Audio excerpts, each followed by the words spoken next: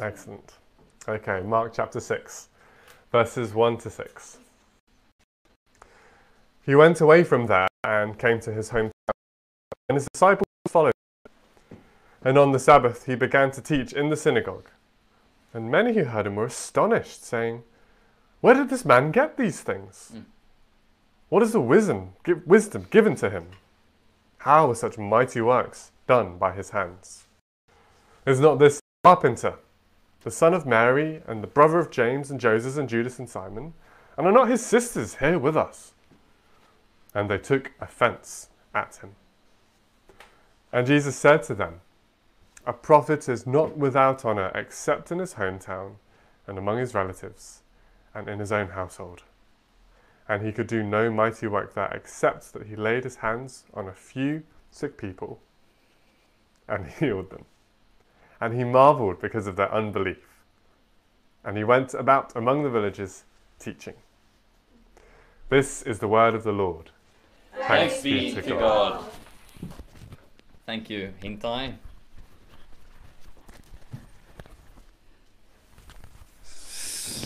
Thank you so much for reading for us. And let me just pray once more before I expound this passage.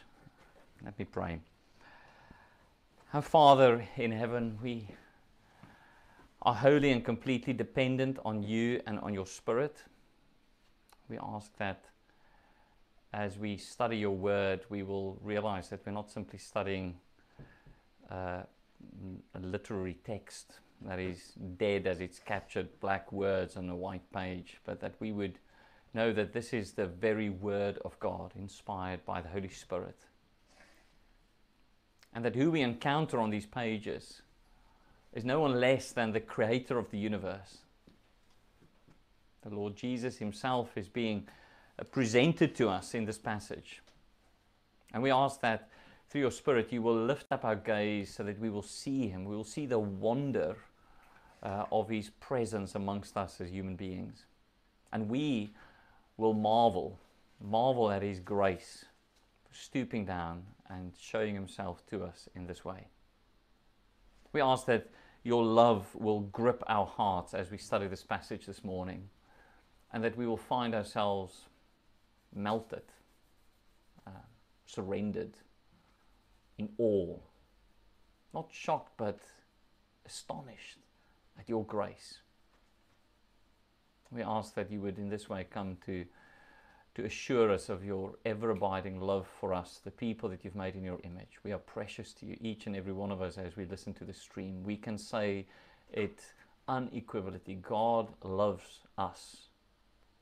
You love us, each and every one, as we follow the stream. You love us. Please, Father, would we see you coming to us through your word this morning and surrender ourselves to you.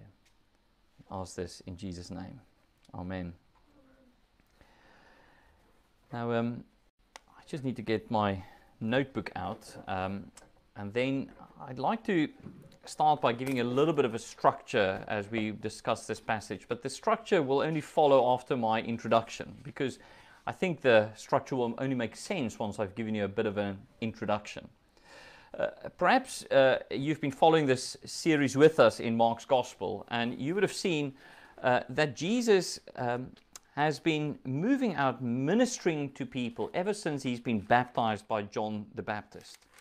After his baptism, he goes out into the desert where the Spirit was testing him, but the angels there were ministering to him. And then when he comes back from his temptation in the desert, immediately we hear that Jesus says, "The time is fulfilled, the kingdom of God is at hand."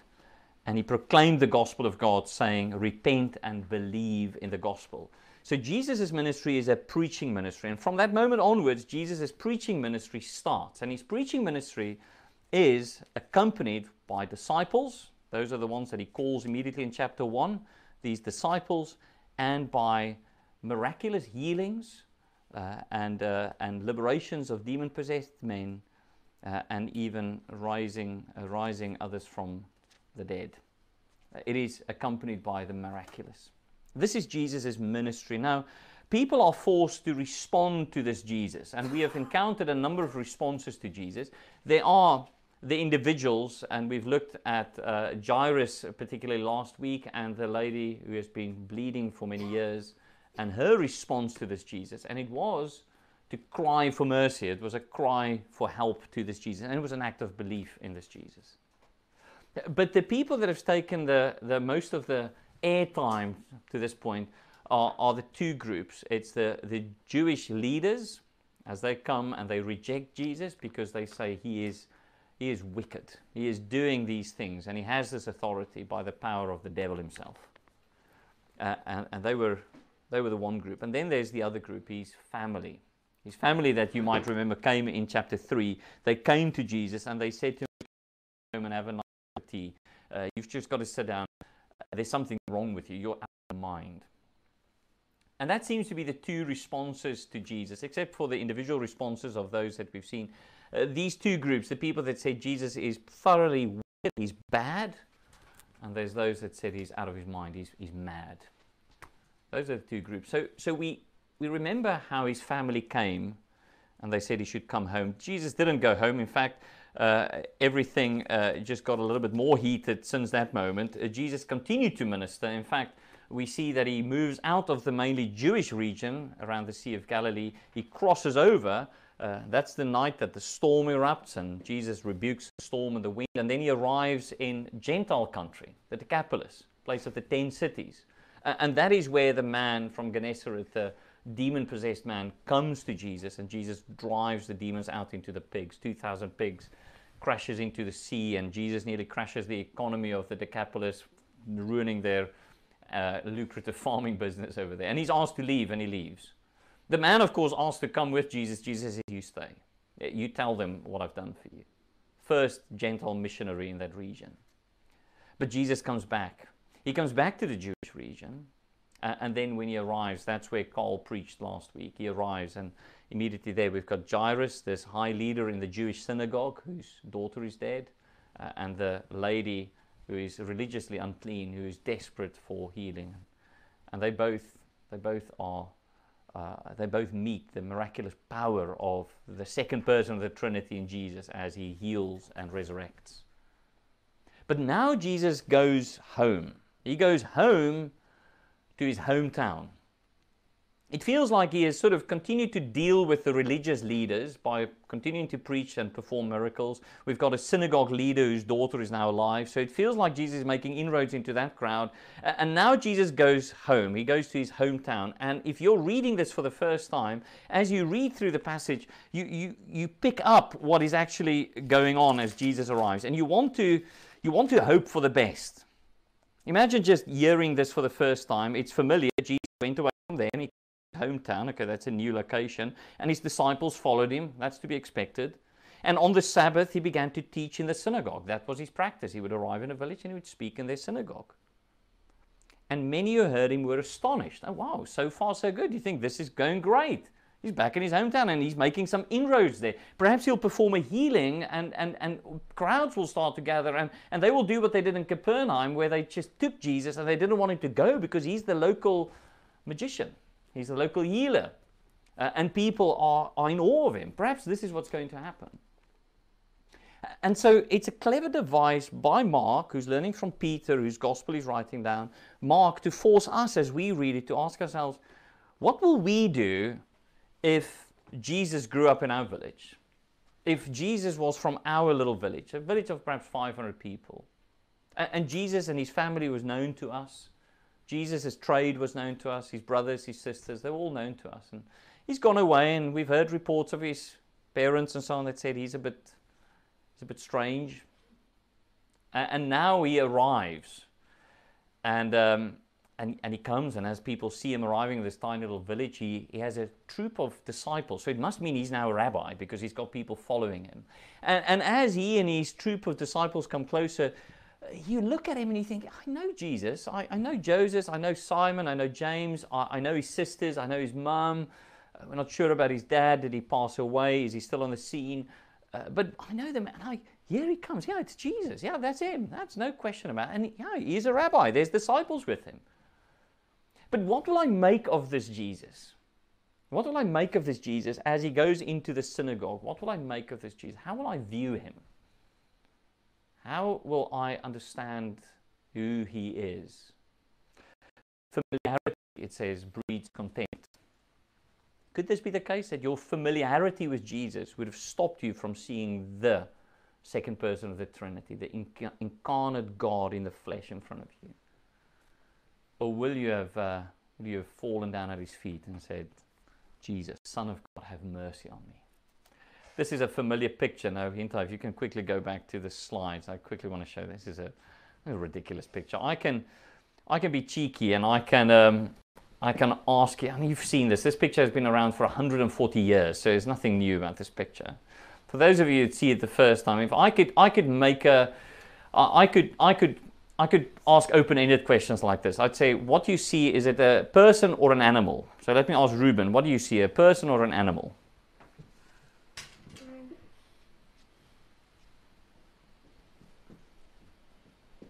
You can choose a person or an animal. Okay.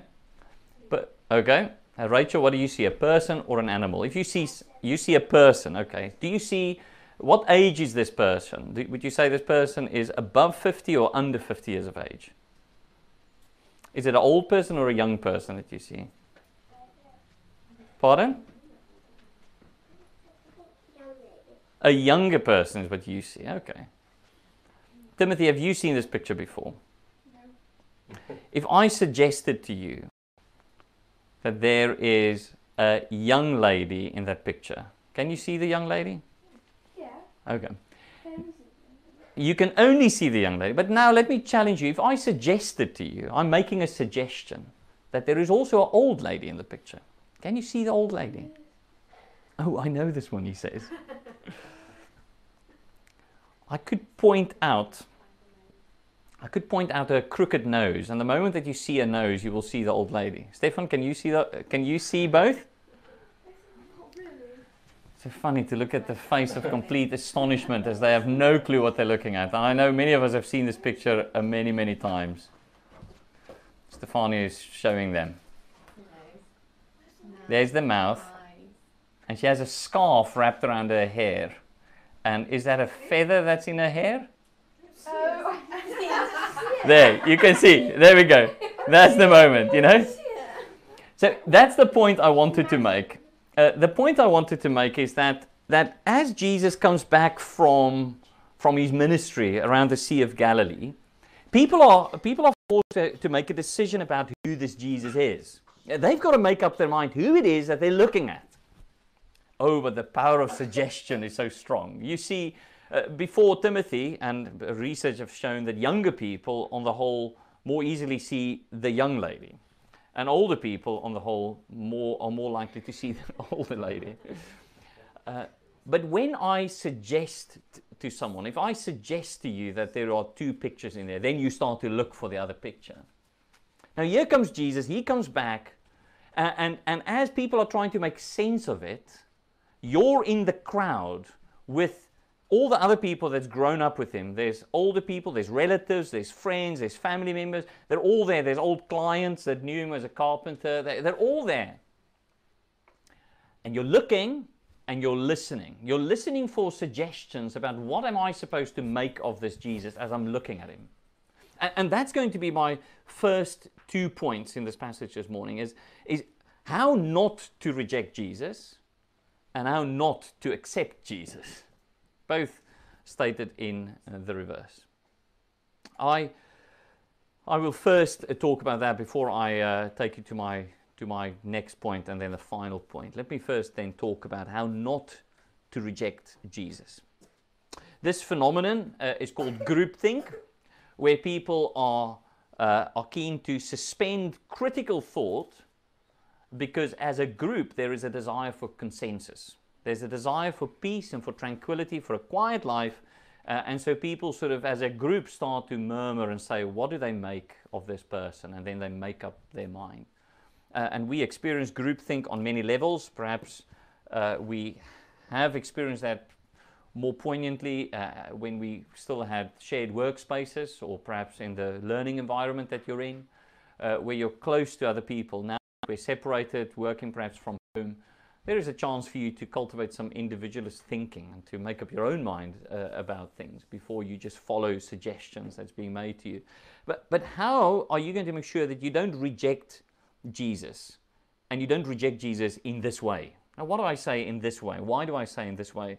You would have seen what these guys do. They reject Jesus in the strangest, the most small-minded possible way. I don't know if you've seen this, but look at it. Look at the great questions that they're asking. Verse 2, where did this man get these things? That's a brilliant question. Where? What is the wisdom given to him? Where? What? How are such mighty works done by his hands? How? And then who questions? Is not this the carpenter, the son of Mary, and brother of James and Jones and Judas and Simon, and are not his sisters here with us? These are great questions they're asking. But the trouble is, can you see this, the trouble? They don't wait for an answer. Verse 3 ends, and are not his sisters here with us? And they took offense at him. Please, if you're going to reject Jesus, don't reject him like this. That's my first point. And that is where you're asking great questions. You are using all of your rational and intellectual capabilities to look at Jesus.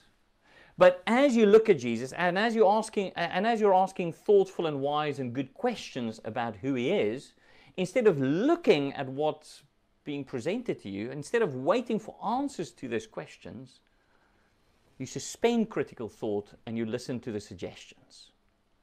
You listen to the suggestions of the culture around us. You listen to the suggestions of others around you. What am I to make of this Jesus? Well, let me find out what they make of Jesus. And they took offense. They took offense of Jesus. Now why did they take offense of Jesus? It is really a very sad and tragic story that's unfolding in front of us. And I'll show you some of the horror of our sin and our sinfulness in this passage just now. But as I'm doing this, don't for a moment elevate yourself above this hometown, because this is the question that's coming back to you. What do you make of this Jesus? Are you going to critically look at his word and take in what he is saying to you and listen to him as you're trying to make out what to make of him? Or are you also figuring out who Jesus is based on the suggestions around you? Here's what they do. Jesus comes, he begins to preach to them, and they listen to him. And they are, by all accounts, astonished. That's the word that is used. They marveled when they heard him. And then they start to ask these good questions. Where did this man get these things? That's their key question. Where did this man get these things? And it's not the where that is the key part, but it is this man. You can hear the insinuation in that sentence. Where did this man get these things? What do they mean with this man? Well, they'll tell us in a moment who this man is. Who is this man? He's not this, the carpenter. The son of Mary. Now there is the slur. There's the most insidious slur, and there is on display the way that groupthink works when it's being weaponized to bring people down. By saying, son of Mary, they are reminding each other of the fact that there was always a question about Jesus' legitimacy. It's not son of Joseph. That's the way that every other son would have been introduced, even if the father was deceased. Son of Joseph. Son of the father. The father's name is the one that will be attached.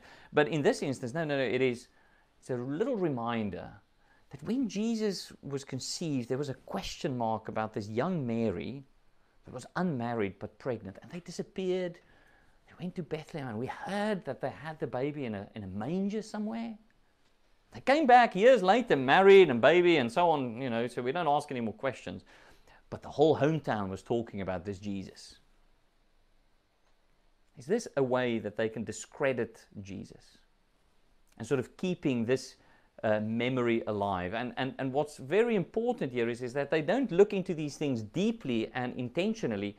If you're innocent bystander, you'll just pick up the insidious slur, and the suggestion will help you to make sense of who this Jesus is, and quickly you'll discredit him.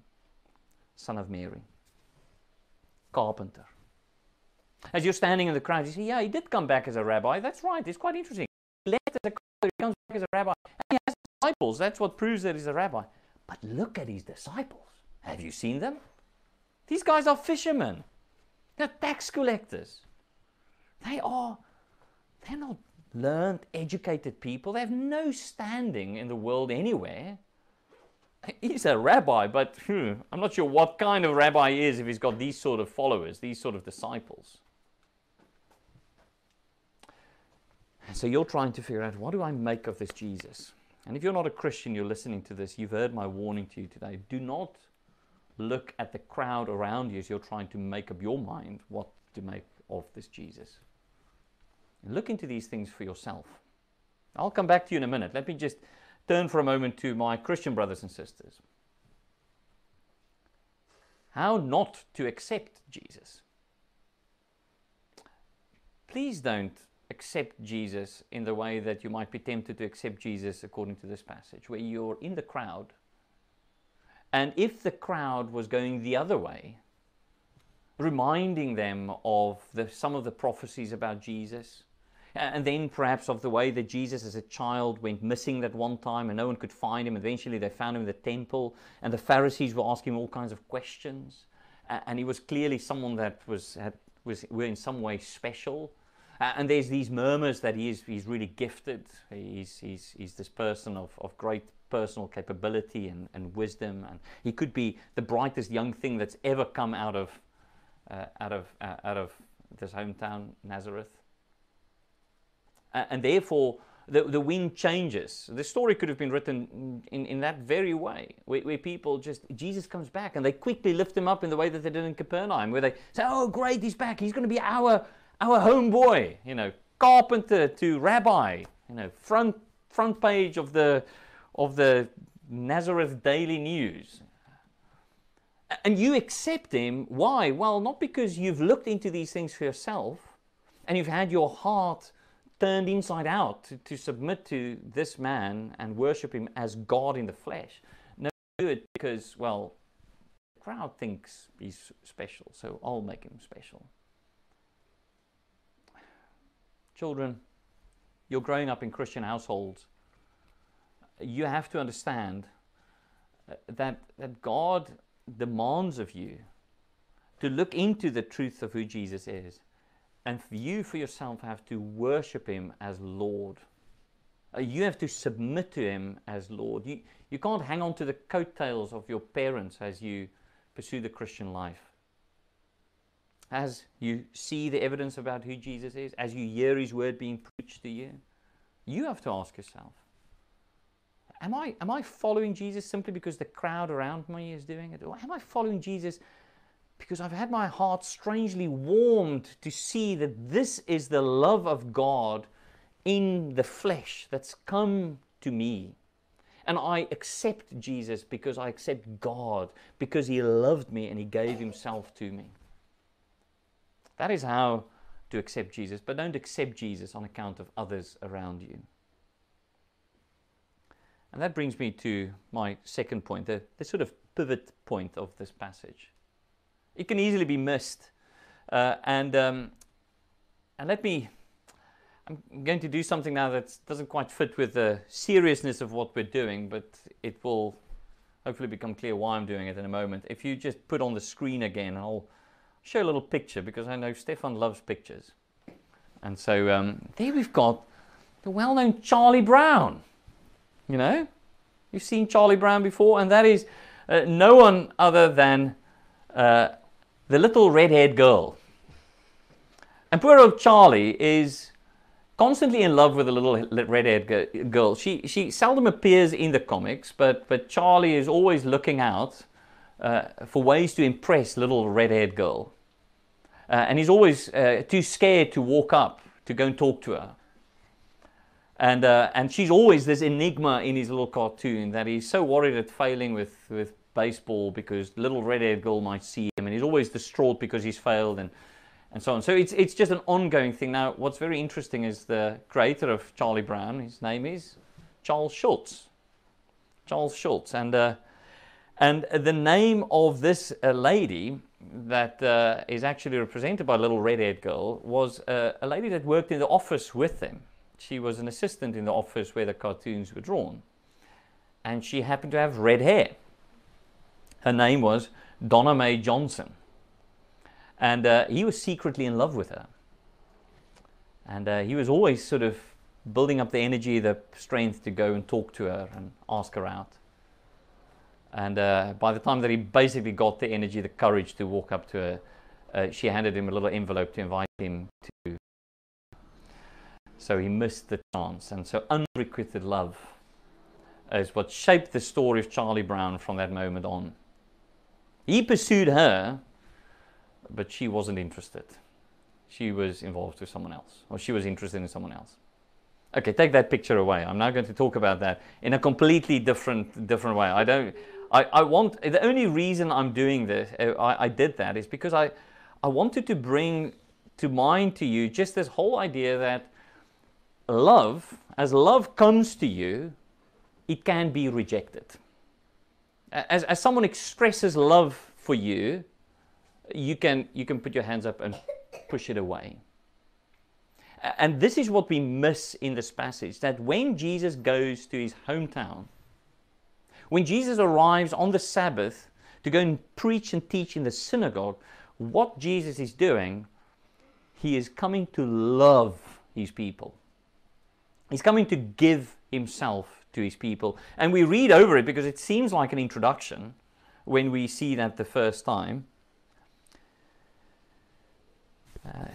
The feed is apparently a little bit quiet, so if you want to turn up, sorry. As you see Jesus arriving in verse 1, you've got to see that it's the arrival of love. Ruben, so you've been reading this passage really well this past week and very slowly. And if I were to ask you, you could probably just start to tell me the first words. It says, he went away from there and came to his hometown. Can you see who's doing the action there? It is he. Jesus went away and he came to his... It didn't happen, oh my goodness, I found myself in my hometown. No, deliberately and intentionally he went. He chose to go to his hometown. Now we know who's in his hometown. Who is in his hometown? It is the people that came to find him earlier in chapter 3 and to say to him, Jesus, you've got to come home because you're crazy. Jesus, we have made up our minds about who you are. You're off your mind. You've got to come home. And Jesus, well, he rejected their madness at that point because it was simply not true. But yet Jesus deliberately chooses 3 chapters later, and I don't know how much time elapsed between these two events, to go to them nonetheless. Nonetheless. If you're listening to this, you're not a Christian, you're watching this stream today, would you understand that Jesus is coming to you today in spite of the fact that you've held all kinds of opinions about him in the past? You've rejected him, you've called him mad, bad, wicked, deranged, delirious. You have had all kinds of titles that you've bestowed on Jesus. And Jesus today comes to you again, deliberately and intentionally, to say to you, but here I am nonetheless. Here I've come to seek you out. Here I've come to present myself again to you in my love. The question is, what will you make of him? Christian, you might be so used to this message that you easily miss this. But as time goes on, we build in our minds a caricature of who we think Jesus is. And so we somehow get things messed up and muddled in our minds. And this has happened throughout history. We'll look today at the incarnation and the 2 natures of Christ in our 4 p.m. study. And they will see that throughout history, people have battled with this idea, how can God take on human flesh? How was God able to do it? And does it mean that Mary was the mother of God? Is that even possible? And we sort of all of a sudden just try and dilute these things so it's understandable and comprehensible to us. And so we divide the two natures of Christ. Well, we say, well, he's man. Some religions build an whole ideology around the fact that Jesus definitely isn't God. He's just a very special man. And others say, no, he's not man at all. He's just a mere man. He actually just God, looked like man to everyone else. We get muddled about who this Jesus is. And so we don't know how to respond to this Jesus. The Bible wants to make it very clear to us who this Jesus is. This Jesus is the second person of the Trinity. It is God the Son, the Word, the Logos, that has always existed with the Father and the Holy Spirit, that deliberately left heaven. This passage tells us he went away from there to come to his hometown. Jesus makes intentional decisions to take on human flesh, to come into our world. When Jesus was conceived in the virgin womb of Mary, it is God, the second person, that deliberately at that moment comes into and takes on human flesh in order to come to you, in order to come and stand in front of you, so that God that is invisible will become visible and tangible to your very senses, so that you can see him and touch him and hear him. God took on flesh because he loves us. That's why he did this. So please don't make this, Christian, in your mind just a doctrine, just a dead platitude that we sort of say, oh, God became flesh in Jesus Christ, and we sort of move on. That was his act of love, that the incarnate God took on human form forever, permanently. There is now a man in heaven seated at the right hand of the Father. And he did this for you. The person who created the entire universe is the one that submitted to being flogged and beaten and mocked and scorned and crucified on the cross in order to pay for your sin as a man, because you've sinned as a man against God. He went away from there and came to his hometown. He went away from heaven to take on human flesh for you. God is a communicating God. When he presents his love, he's very clear about this. He goes to the synagogue on the Sabbath, on the day that they would expect to hear from God. He goes to them presenting himself truthfully and fully as who he is. He's not hiding like Charles Schultz behind a computer screen in his desk and always looking and too ashamed to stand up. No, he comes and he presents himself. And he presents himself as he picks up the scriptures. And as we know he did in the Old Testament, in the synagogues, he picks up the Old Testament prophets and he shows them that he is him that is being prophesied in these prophecies. And he's calling them through affectionate, deliberate, intentional preaching to do what? To repent. To repent of their unbelief and to put their faith in God's Messiah. And then when people say, yes, we put our faith in God's Messiah, then Jesus steps forward and says, I am he. Put your faith in me. Can you see the tender Jesus going to Thomas after Thomas is doubting? And Jesus in his endearing, condescending love stoops down to Thomas and says, Thomas, it is me. Touch my wounds and you will see it is me. Jesus is communicating his love to us. He's not ashamed to tell us that he loves us. And he's not ashamed, he's not afraid of the cost of sharing with us that he loves us. And the question is, will we reject his love? Will we reject his love?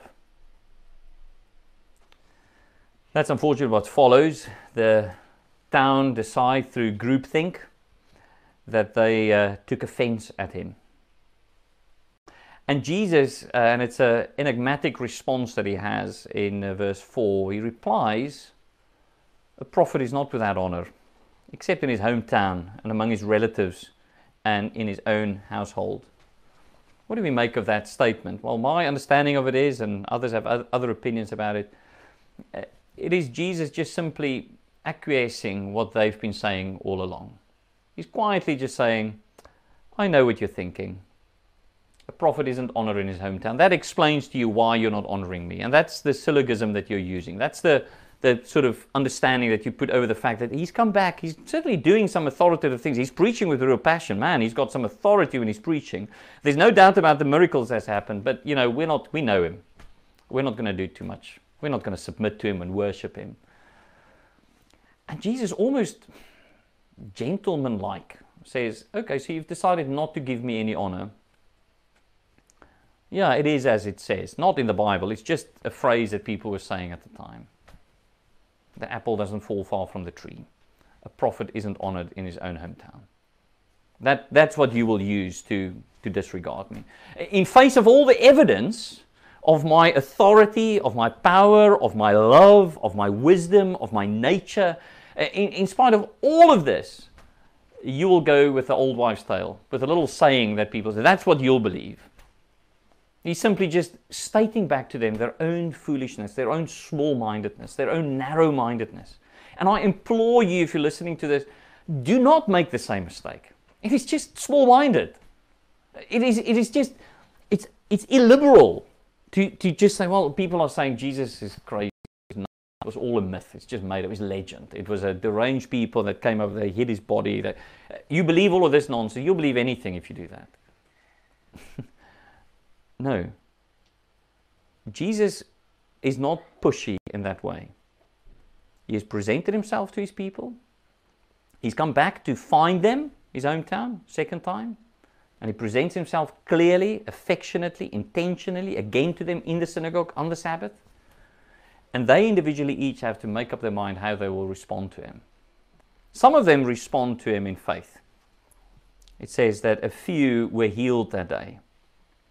But the tipping point, the culture, the zeitgeist of Nazareth on that day was, no, he's just a prophet that won't get any honor in his hometown. And we'll let him move on. It's fine. And what does Jesus do? He leaves. That's his response. He just leaves. He heals a few people, of course, but he leaves. And he went about among the villages teaching. And that's the risk that you face as you're confronted with Jesus this morning, whether an unbeliever or a believer. Will you stay in your small-minded, narrow-minded idea of who Jesus is, that is the result of groupthink around you? Or will you intentionally look at the facts and look at the Bible and listen to Jesus himself and make up your mind about who he is for yourself?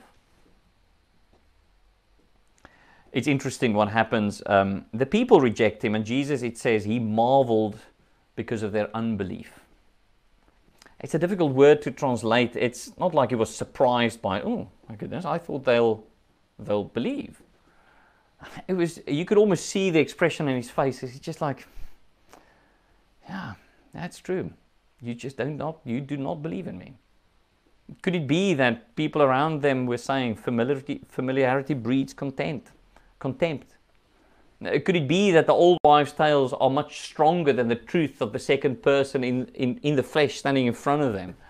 It was just the measure of our entrapment must have unsettled Jesus, as he just looked at this whole village, just going, no, you're not it. He was astonished. He was surprised. No, he was shocked, seeing the reality, the horror of their unbelief, of their sin. He was grieved like the Holy Spirit is when we sin against him. Well, it should not have come as a surprise. It wasn't a surprise to Jesus. Of course it wasn't, because he was preaching, and he would preach from the Old Testament. And most likely he would have preached from Isaiah. And let's for a moment imagine ourselves preaching, him standing in his hometown, preaching from Isaiah 53. And he says to the Pharisees, they hand me the scroll, and they give him the scroll of Isaiah, and he unfolds it and he rolls it all the way out to chapter 53, and he gets down there to verse 2 and 3, and then it says, he was despised and rejected by men, a man of sorrows and acquainted with grief. And as one from whom men hide their faces, he was despised, and we esteemed him not. Because this is the prophecy about Jesus. Isaiah 53 carries on to say that he was He was crushed for, or pierced for our transgressions. He was crushed for our iniquities. It is the prophetic text that tells us about Messiah Jesus that would come. This was 500 years before he came. And there, as he is being presented to his people, when they reject him, they actually prove that he is who he said he is. That's what makes it so tragic and so sad, but yet so satisfying, so conclusive. He comes to his own town, the people know him best. They do exactly what the prophets said. They despise and they reject him. And if they were to stand still for a moment, perhaps those few people that were healed that day, they saw that everyone despised him. And they thought, Isaiah 53, the suffering servant, could this be him? And they start looking through. They start thinking, he's right in front of me. And they reflect on the words that he's been preaching to them. And they reflect on who he is. And they start to realize that, could this be him? And then they go to him in absolute desperation, but in a strange measure of faith. They just, like the woman that was bleeding, just touch his garment because they were desperate. And Jesus turns and he heals them. And as he turns and he sees them and they see him, the crowd disappears. They're all confused. They're not sure what's going on. You look at him and say, it's him. It's him. This is the Logos, the second person of the Trinity, in the flesh. It's him. That is, they can say what they want, but you saw his face. And you felt his power go into your body as you were healed. And that small step of faith as you suspended your ears, or your thinking just for a moment, as you just looked at who he is, as you looked at him, you saw it's him. Jesus healed a few people there. We should not be confused about this passage when it says, and he could do no mighty work there, except to heal a few people, as if Jesus' miracles are limited by our lack of faith, that his miracles only extend to the effect of our faith. The easiest way to make that argument is just to say, remember the storm? From the storm, they do not show any faith. There's no faith to speak of on that little boat. In fact, there's just accusation. Jesus is sleeping. They wake him up and they immediately accuse Jesus. Oh, do you not care for us? You're sleeping. We're dying. You should help. Take a paddle and row. We're dying over here. Jesus didn't need any faith to make the storm cease. There's no faith involved. In fact, he rebukes them for the fact that they have no faith. Jesus is not limited in his miracles to our faith, but what is Jesus limited by? If Jemima were here, she would have told us Jesus is limited by his own nature. Jesus is righteous. And where people are acting in unbelief, where they are rejecting his lordship, he is not a magician. He is not a freak show that people just come and look at because look at his tricks. Look at what he can do. Oh, that convinced. Oh, I'm really perplexed. He knew my name. Oh, wow. That's pretty impressive. No. Jesus wasn't there to just draw a crowd with his sleight of hand, with his quick tricks. No. I'm the Son of God. I've come to preach with authority to you, to prove who I am. Your sins are forgiven. Stand up, take your mat and walk. To prove who I am, you are religiously defiled, unable to meet with the Lord's people. Let me cleanse you, and your dirt comes to me as I clean you. Jesus did the miracles in the context of his mission. I am God in the flesh that's come to liberate you from your small-minded groupthink. And that's why I didn't do those miracles there. He's not a magician, not a magic trick worker. He's the Son of God. And if he will not be known as the Son of God in belief, he leaves. And so that is my appeal to you today, Christian or non-Christian. Submit to King Jesus. If you've been in a pattern even this day as a Christian brother or sister where you thought God is not for me, he's against me, or I'm lonely, I'm a spiritual orphan, there is no power for me in God, I'm here on my own, sitting in my desperate situation, he doesn't love me, he doesn't care for me, can you please repent of that? That is groupthink. And you're leaning your ear into the society around you to say God seems to be absent. God is alive and he is working, and he's working in this situation, in this world at this very moment. None of the events that's taking place in any sphere of society or industry is not what he has planned and foreordained. He has it perfectly in his hand. Why? Because he's turning the world upside down so that we can see his Son, the Lord Jesus, for who he really is. Please do not wait until the day when you find it. Oh yeah, hang on. That's who he is. No, that's too late. You want to be opening your eyes now and saying, I can see people in desperate situations turning to Jesus in faith and dependence, and Jesus healing them, and Jesus restoring them, and Jesus liberating them. I'll close and then we'll carry on with the rest of the service. There is a moving story, life story, that I want to draw your attention to, and the link will be on the WhatsApp after this. It is of Lynn Large, who was an NHS nurse for her entire life. She's now retired, and she became a midwife. And she became a midwife after having an abortion herself. And she became a Christian later on in life. And she gives testimony on this video on how the Lord, when she became a Christian, liberated her from the guilt and the shame that she felt because of the abortion. She was liberated. And you look at her as she speaks, and you can see a woman that's been freed from a burden that was weighing her down. You can see that she loves her Savior that's come to take this burden. She's desperately sad about what she's done. She counted the years. She said he would have been 43 years today. She knows that she has taken a life. But she knows that her Savior has liberated her from the guilt and the shame of her sin. And you look at her and you can see that her life has windows. She looks out. She has hope. That is one individual that has received a healing that will continue to echo in eternity forever. Will you come and lay your burden down? Come back to the second person of the Trinity, to Jesus himself, not rejecting his love, but accepting it. Let me pray for us. Our Father in heaven, we know that you love us. At least we can say that we know that you love us because the Bible tells us so. For God so loved the world that he gave his only begotten Son. You sent your only Son. When we receive your Son as our sacrifice, we receive a gift of your love, Father, for us.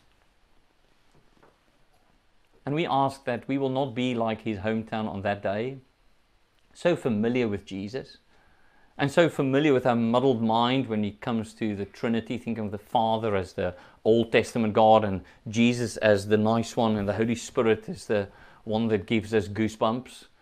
No, this is God, the Father, the Son, and the Holy Spirit that from eternity has chosen to come and redeem the elect, his family. And then to give through his Holy Spirit them the faith to trust in the Son's sacrifice on their behalf, so that they can come home to the Father's embrace. So Father, we pray that we won't be standing around scratching our chin, thinking and trying to make up our mind about who you are. Would you just overpower our senses, knowing that God is love, and he's loved us in Jesus Christ. He's taken our sin upon himself, and he has promised us life eternal. Human flesh to redeem it, to renew it. It is the beginning of the new heavens and the new earth. That moment that you were immaculately conceived in the virgin womb, that is when God drew and typed and wrote and did everything to get himself into the very creation that he has made. He took on human form. And he united himself with our plight, with our situation. He did not stand far off. You were born as one of us, and you suffered like all of us would have had to. But you paid the penalty fully and completely. We love you, Father. We love you, Lord Jesus. We love you, Spirit of God. We love you, God. Please come, take our faith and cause it to flourish, cause it to fly, in order to bring life to a world that is trapped in small-minded, narrow-minded thinking, especially thinking about you. Pray this in Jesus' name. Amen.